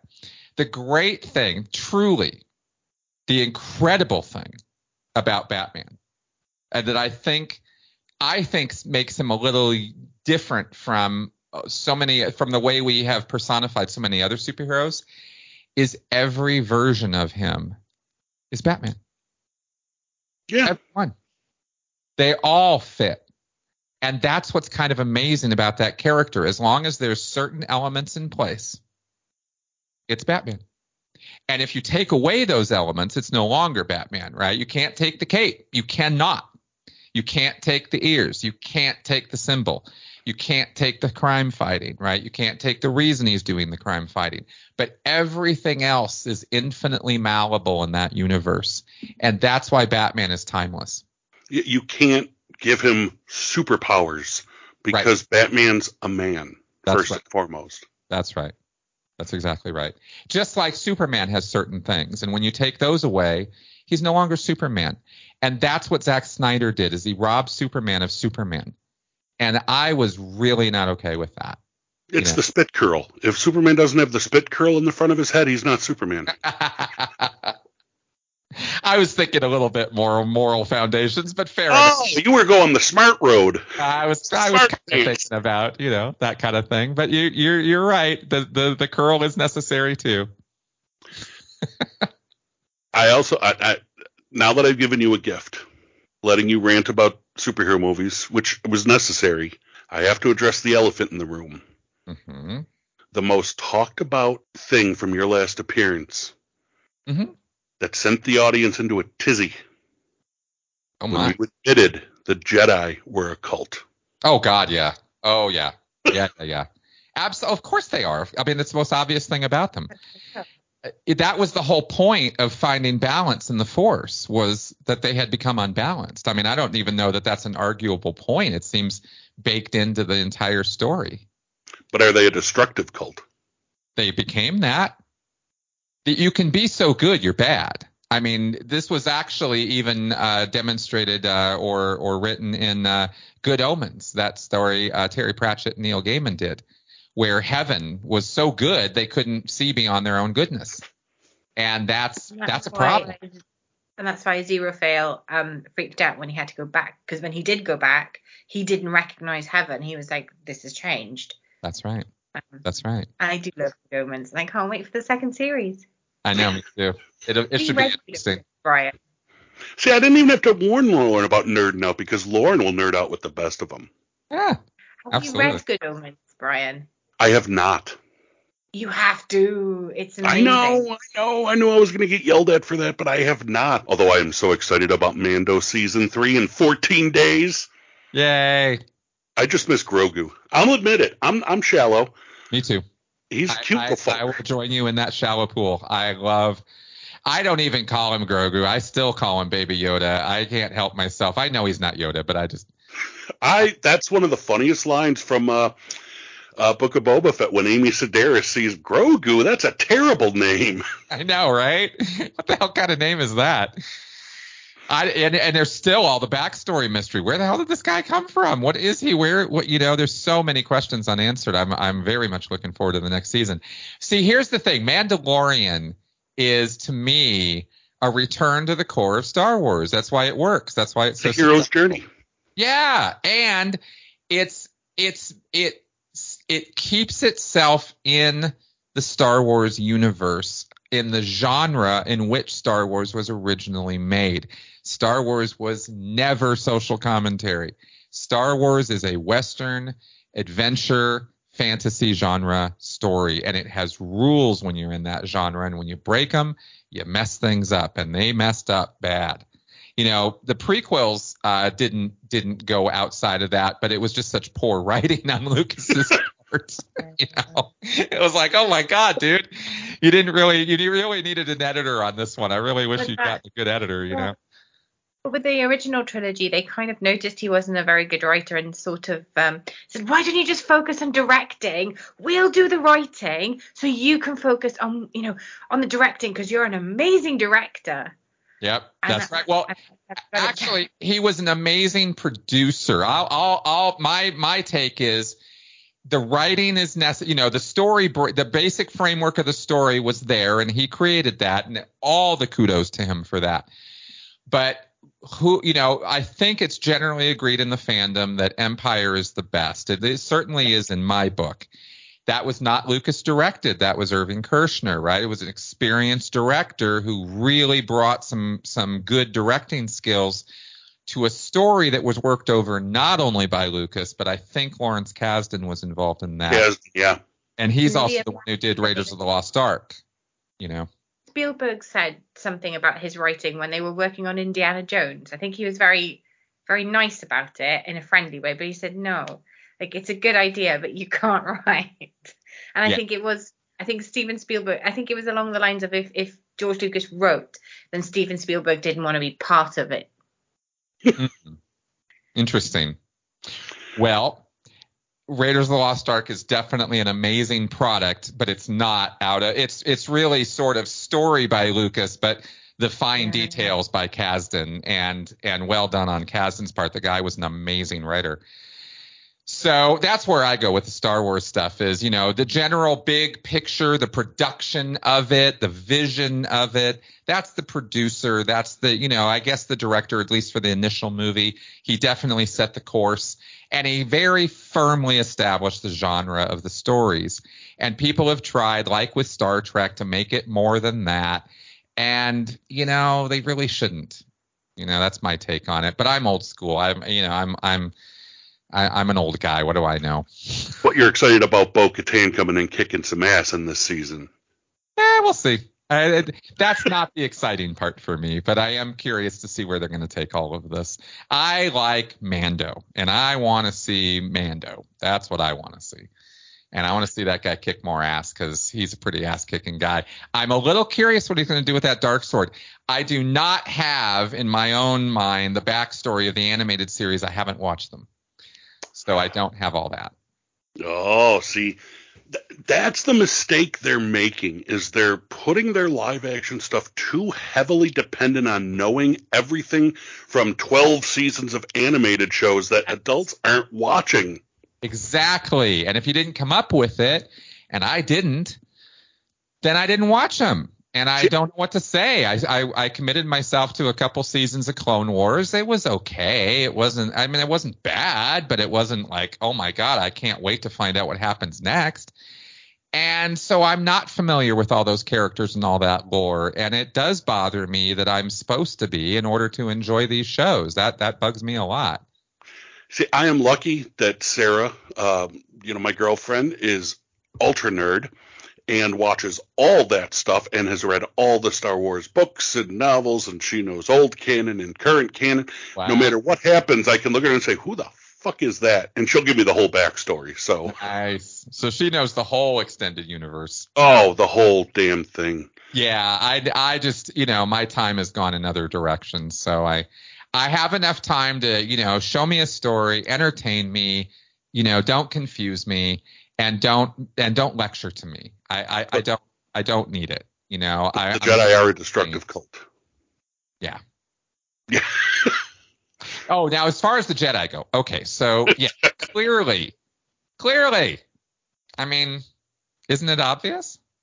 It is to me. It just, people were shocked to actually hear you say that, because the Jedis are the keepers of peace for 1,000 generations. Yeah, they were, but they kind of fell down on the job, because they got so enamored with themselves that they lost sight of, they lost objectivity. And that's really, if you can call a cultic mindset anything, it's that. You lose objectivity, you lose perspective. And the Jedi lost perspective. They were so sure they were the good guys that they could never, ever question their own actions. And that's how the Sith played them like a deck of cards. They just played them. That's what Star Wars messed up on with the sequels, even towards the end of it or into the series, is that you get the impression that Yoda, in his, Dagobah hideaway for all these years, realized that. Mm-hmm. He knew we fucked up. Yep. They never explored that him explaining, hey, we were wrong. And they didn't have Luke explain that. They had him say it, but he didn't explain why. So people were like, why is Luke saying the Jedi should die? And the Jedi, that's just so out of... No, because Yoda was telling him, look, the Jedi are screwed.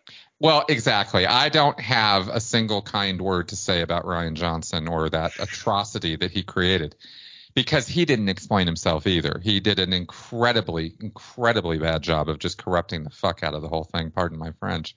Oh, hey, that's this show. You could say it. Yeah, I really, really, really have big chips on my shoulder about that guy. And to this day, he's unapologetic about it.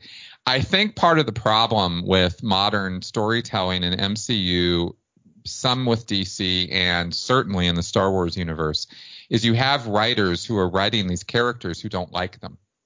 They don't like these characters. They don't like these stories. They didn't grow up on them thinking they were good stories. They kept telling themselves, I can do better than this. And then they take the stories and they don't do better with them because they never understood them. And that's my big problem with where, cinema has kind of taken these things these days. It's kind of sad to me because there's such amazing stuff there and there's so much potential for such amazing stories. There's so many places to go. And this is what The Mandalorian to me kind of represents is here's a couple people, Filoni and Favreau, who love this stuff. They love what it represents. They love what the meaning of the stories are and the themes of it. And they carry those themes forward. And that's what we see as different from what's in The Mandalorian compared to all this other nonsense, She-Hulk and all this other crap that's out there. It's just nonsense. It's funny you say that because I remember seeing an interview with Richard Donner once talking about making Superman and how he didn't want to, he never thought he was going to be a superhero action film kind of director. Mm-hmm. And when he was approached with it, he thought back to when he was a kid and what Superman meant to him as a kid. Mm-hmm. And he wanted to put that on the screen, and it worked. It worked like gangbusters. The original Superman movie, to me, is the dawn of the modern superhero movie. People take it a little later, but for me, it was Superman. And I remember very clearly being in the theater the very first time watching that movie and being absolutely blown away. And then Superman 2 came, and it was even better. And that was hard to think about, that a sequel could be better than the original. That was rare. And Superman 2 was absolutely blow away. And again, because it stayed true to the characters. And that's all you can do in those situations if you want to succeed. Yeah, I don't want to bash Tim Burton for what he did with Batman. But it was obvious he wasn't taking Batman in a direction of what Batman meant to him as a kid. That is true. He did kind of popify Batman a little bit. But it's interesting because I have to give him massive kudos because he took the material seriously. Mm-hmm. He treated it. The production values were, for that time, 1989, were amazing for a superhero movie. And their only real model in everybody's memory was Adam West. And then the comic books. And the comic books the were real Batman, Adam West. Yeah. Well, there was clearly an awful lot of camp in the 89 Batman, and you go back and look at it. But we all, at 19 years old watching that Batman, I was blown away. I've since, changed my thinking about a few things, but the first impressions, the what that story did for me, it didn't ridicule Batman. It didn't pull Batman down or make him an anti-hero or make him something he's not. It stayed true to all the elements. And again, with Batman, you've got a lot of freedom to do a lot of wild things with that character and still stay true to it. And I think Burton did that, even if it wasn't everybody's cup of tea. It was still a Batman with the integrity of Batman, and that matters. Yeah, he had the Batman motivated for the right reasons. He had the character development, the mentality right. I mean, he got that. It was just so different than what people had in their minds. That's right. Where I diverged from Burton was with the sequel. I hated the sequel. I could not stand it. He did too. I don't think he wanted to do it. No, it was not good. And again, Batman was acting kind of out of character and a little weird and a little bit like, wait a minute, why is he doing that? It didn't make sense. You were questioning, you're like, what? He's doing what? And Selina Kyle was so obviously psychotic. It was like, why are you connecting with her? What the hell is going on? It didn't really make any sense what they were doing. And that was what turned me off on that movie, where 89 had been so good, the sequel was so bad. It's like the modern superhero films and TV shows. To borrow a term that's so common in wrestling, it's all sizzle but no steak. Yep. There's nothing to bite into. It's just, we're going to wow you with effects, and you're going to eat your popcorn and shut up and keep giving us your money, and we're going to give you the same story again, and you're going to shut up and eat your popcorn. And then we're going to give you a 9th Fast and Furious movie, and you're going to eat your popcorn and shut up. Right. That's right. It's the lowest common denominator stuff. And I they keep doing it because clearly people keep paying for it. It's very discouraging that people do, especially when you get into that Fast and Furious crap. I haven't watched one of those since the first one. But, what are you going to do? I mean, there's always the cheesy stuff. But it's the people who bring, the Fast and Furious isn't pretending to be anything more than it is, though. And I will give it that.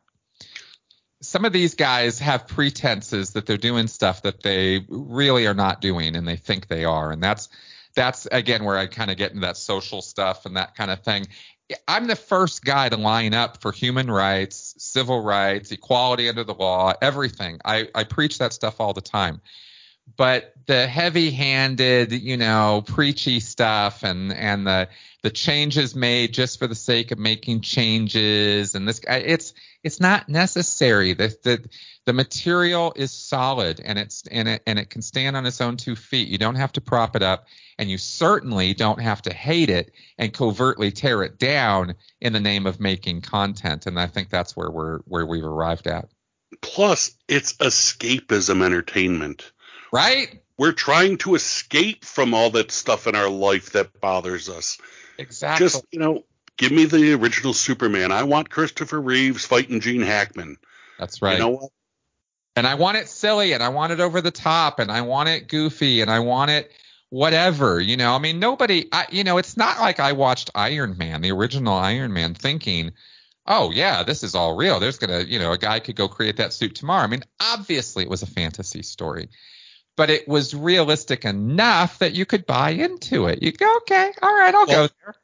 What worked with that film, and I remember when Iron Man came out, and I was already starting to get sick of the superhero movies because every X-Men film had already come out and all. Right, that's right. And then I went to see Iron Man because I had heard it's a superhero movie with almost no action.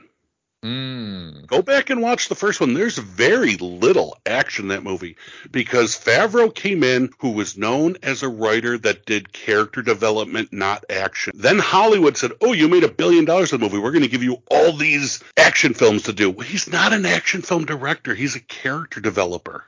Exactly. And that's his strength. That's his superpower.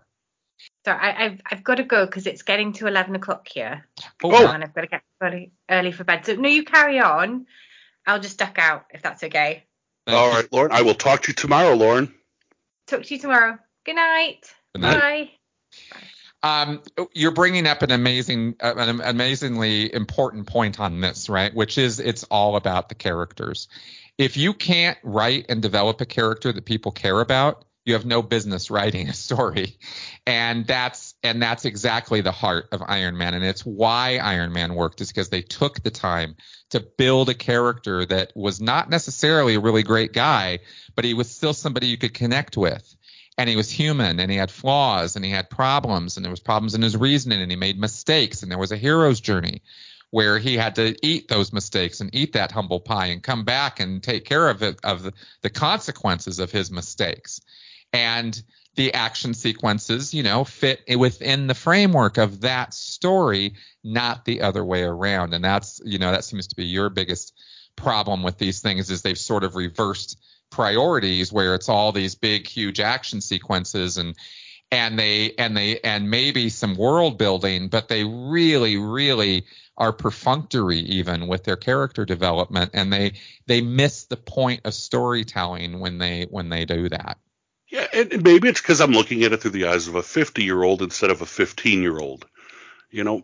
I don't think there's really that big of a difference, though. We have more words to describe why we're upset with it, but I don't think the 15-year-olds are that impressed either.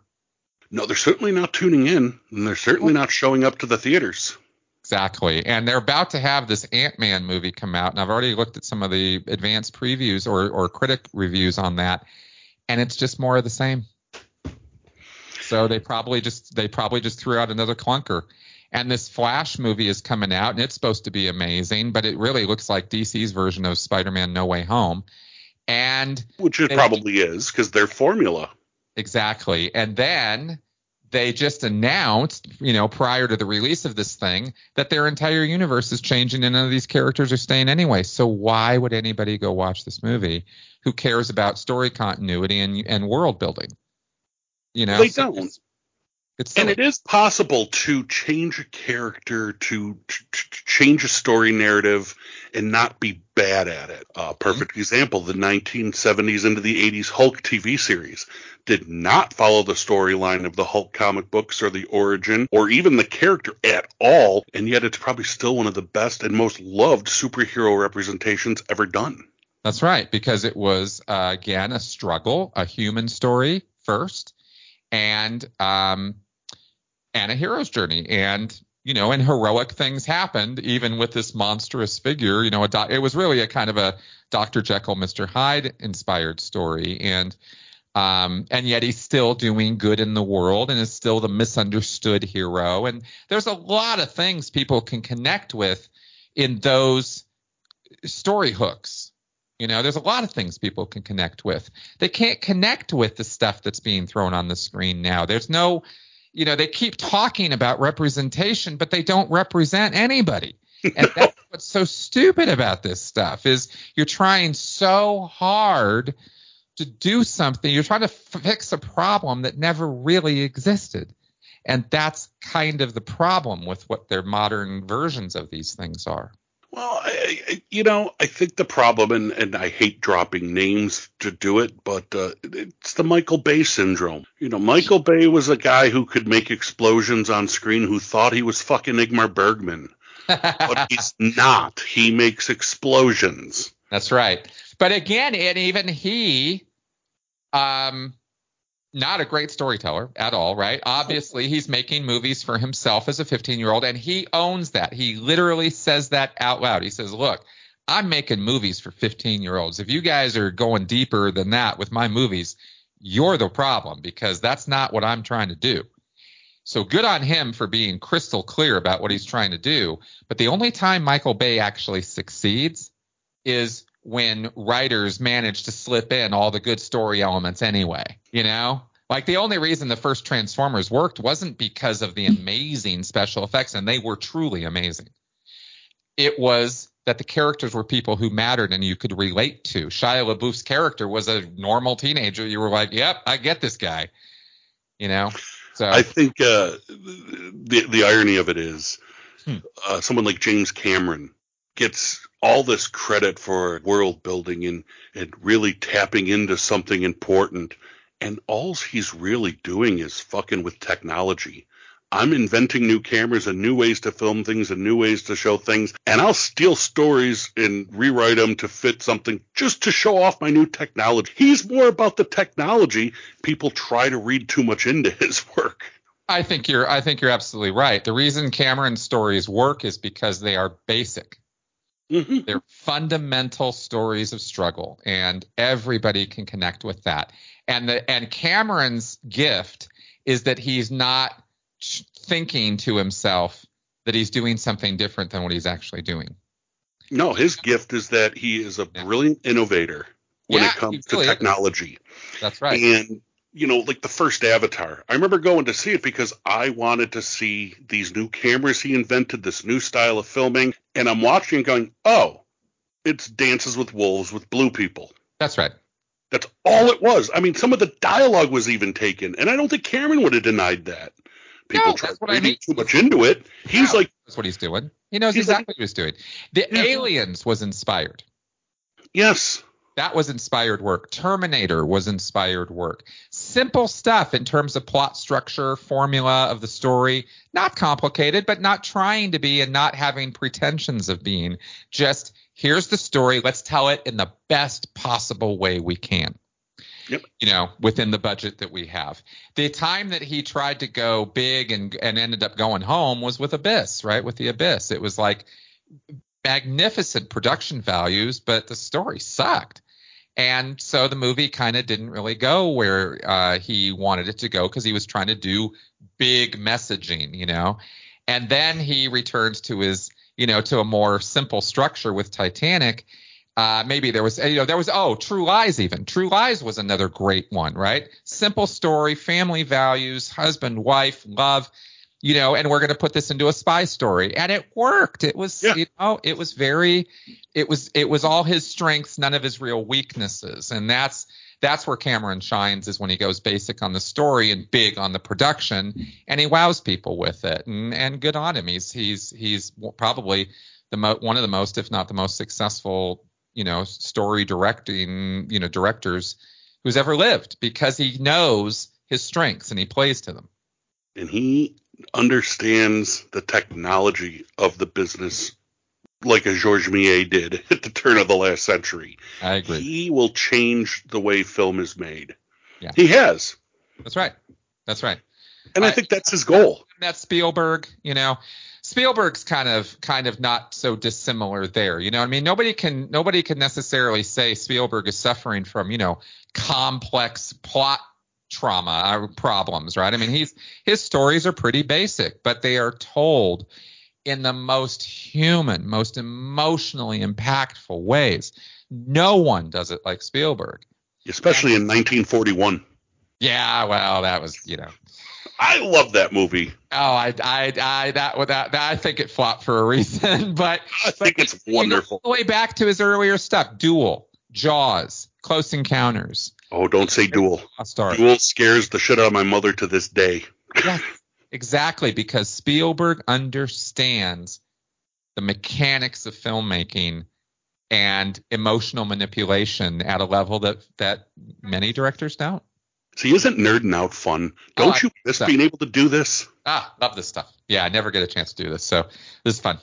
Yeah, see, I'm a David Lynch fanatic. I love everything he's done. Oh, really? But I don't think we would get along sitting somewhere because he's kind of a flake. Whereas, some of these filmmakers, I think I'd have a good conversation and a fun time with. Absolutely. I would, yeah. I don't know what I would give, but a lot to be able to have an afternoon with Steven Spielberg. That would be amazing. With Spielberg? Oh, yeah. Or Favreau or, Cameron or, there's a number of people I would love to spend some quality time with. Couple weeks ago, about a month ago on the show, I had Dave Thomas, the legendary comedian and director and actor from SCTV. Yeah. And it was so funny talking to him because we're just sitting here talking like this about it, getting his American citizenship. And he's like, yeah, and when you're in the arts, you need to have people in the arts write letters for you. So, I had to submit letters from Steven Spielberg. And I'm like, How many people can just say, hey, Steve, can you write me a letter of recommendation? And he says it so nonchalantly, which gives you the idea that Spielberg's just a regular down-to-earth dude. Exactly. Well, they all are behind the scenes. I mean, they're just people. Yeah. They're just people. Well, not all of them. What do you mean? My first job was worked in the entertainment field. With musicians and stuff. Some of the people are the greatest people you would ever meet in the world. 16 years old, I'm working a Willie Nelson concert. One of the biggest superstars in the world. Mm-hmm. My boss and me got in a fight that day. So when everybody on the crew, because you're working from like 5 in the morning till 2 the next morning, when everybody on the crew got to break for dinner, I got stuck with the job of crawling around the stage and in the orchestra pit in my hands and knees, taping down all the cables. So I'm sitting in this empty theater dome. It was a theater in the round. No one in the building but me, patching these cables. Door opens up, and I don't even bother looking. I figure it's a lighting technician or something. Then I start hearing a guitar playing, and I peek my head out of the orchestra pit, and there's Willie Nelson by himself on stage just playing his guitar. He catches me out of the corner of his eye, turns around, stops playing, and goes, "Oh, excuse me, I'm not bothering you, am I? You don't mind if I play a little, do you?" That's how down to earth he is.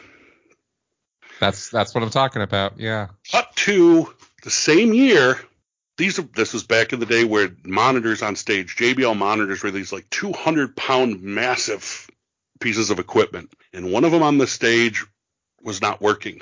I, being the biggest guy in the crew, had to run into the back to get another one and run back down to the theater holding this piece of equipment.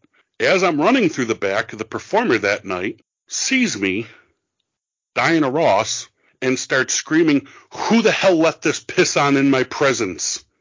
How dare he even be in my presence?" So that's the difference. They're not all down to earth. Totally hear you on that one. Totally hear you. I think we better wrap this up because, I get you talking. I go way over time every time because you're one of my favorite people in the world, and I hardly ever get to talk to you. Well, thank you. Thank you very much. This is always Go ahead. Give us some details. I'm going to put the link to your website and the YouTube channel in the description of the show, but go on, give the people out there any information, anything you want to pitch. Oh, okay, cool. Yeah. Well, listen, if you're interested in cults, coercive control, brainwashing, cults, all that kind of crap, my channel is the place to go. I've got an extensive library of information for you that can help, can educate, can inform, and can entertain at the same time. And that's my only goal, is to try to, bring some sense and sensibility to the world as best I can.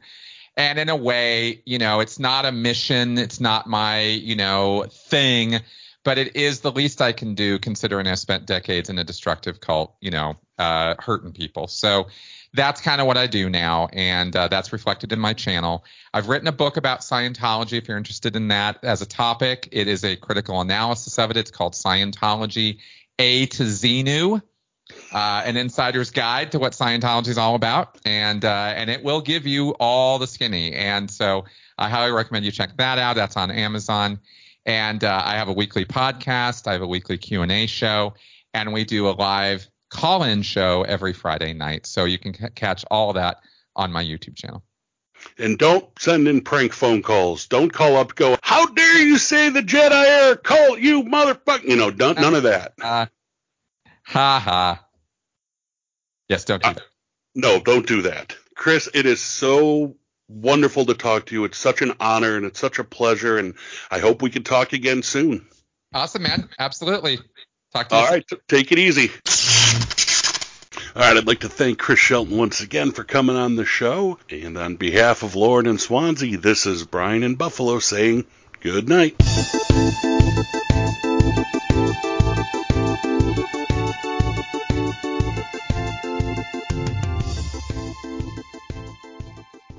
But what's the perfect gift for Mother's Day?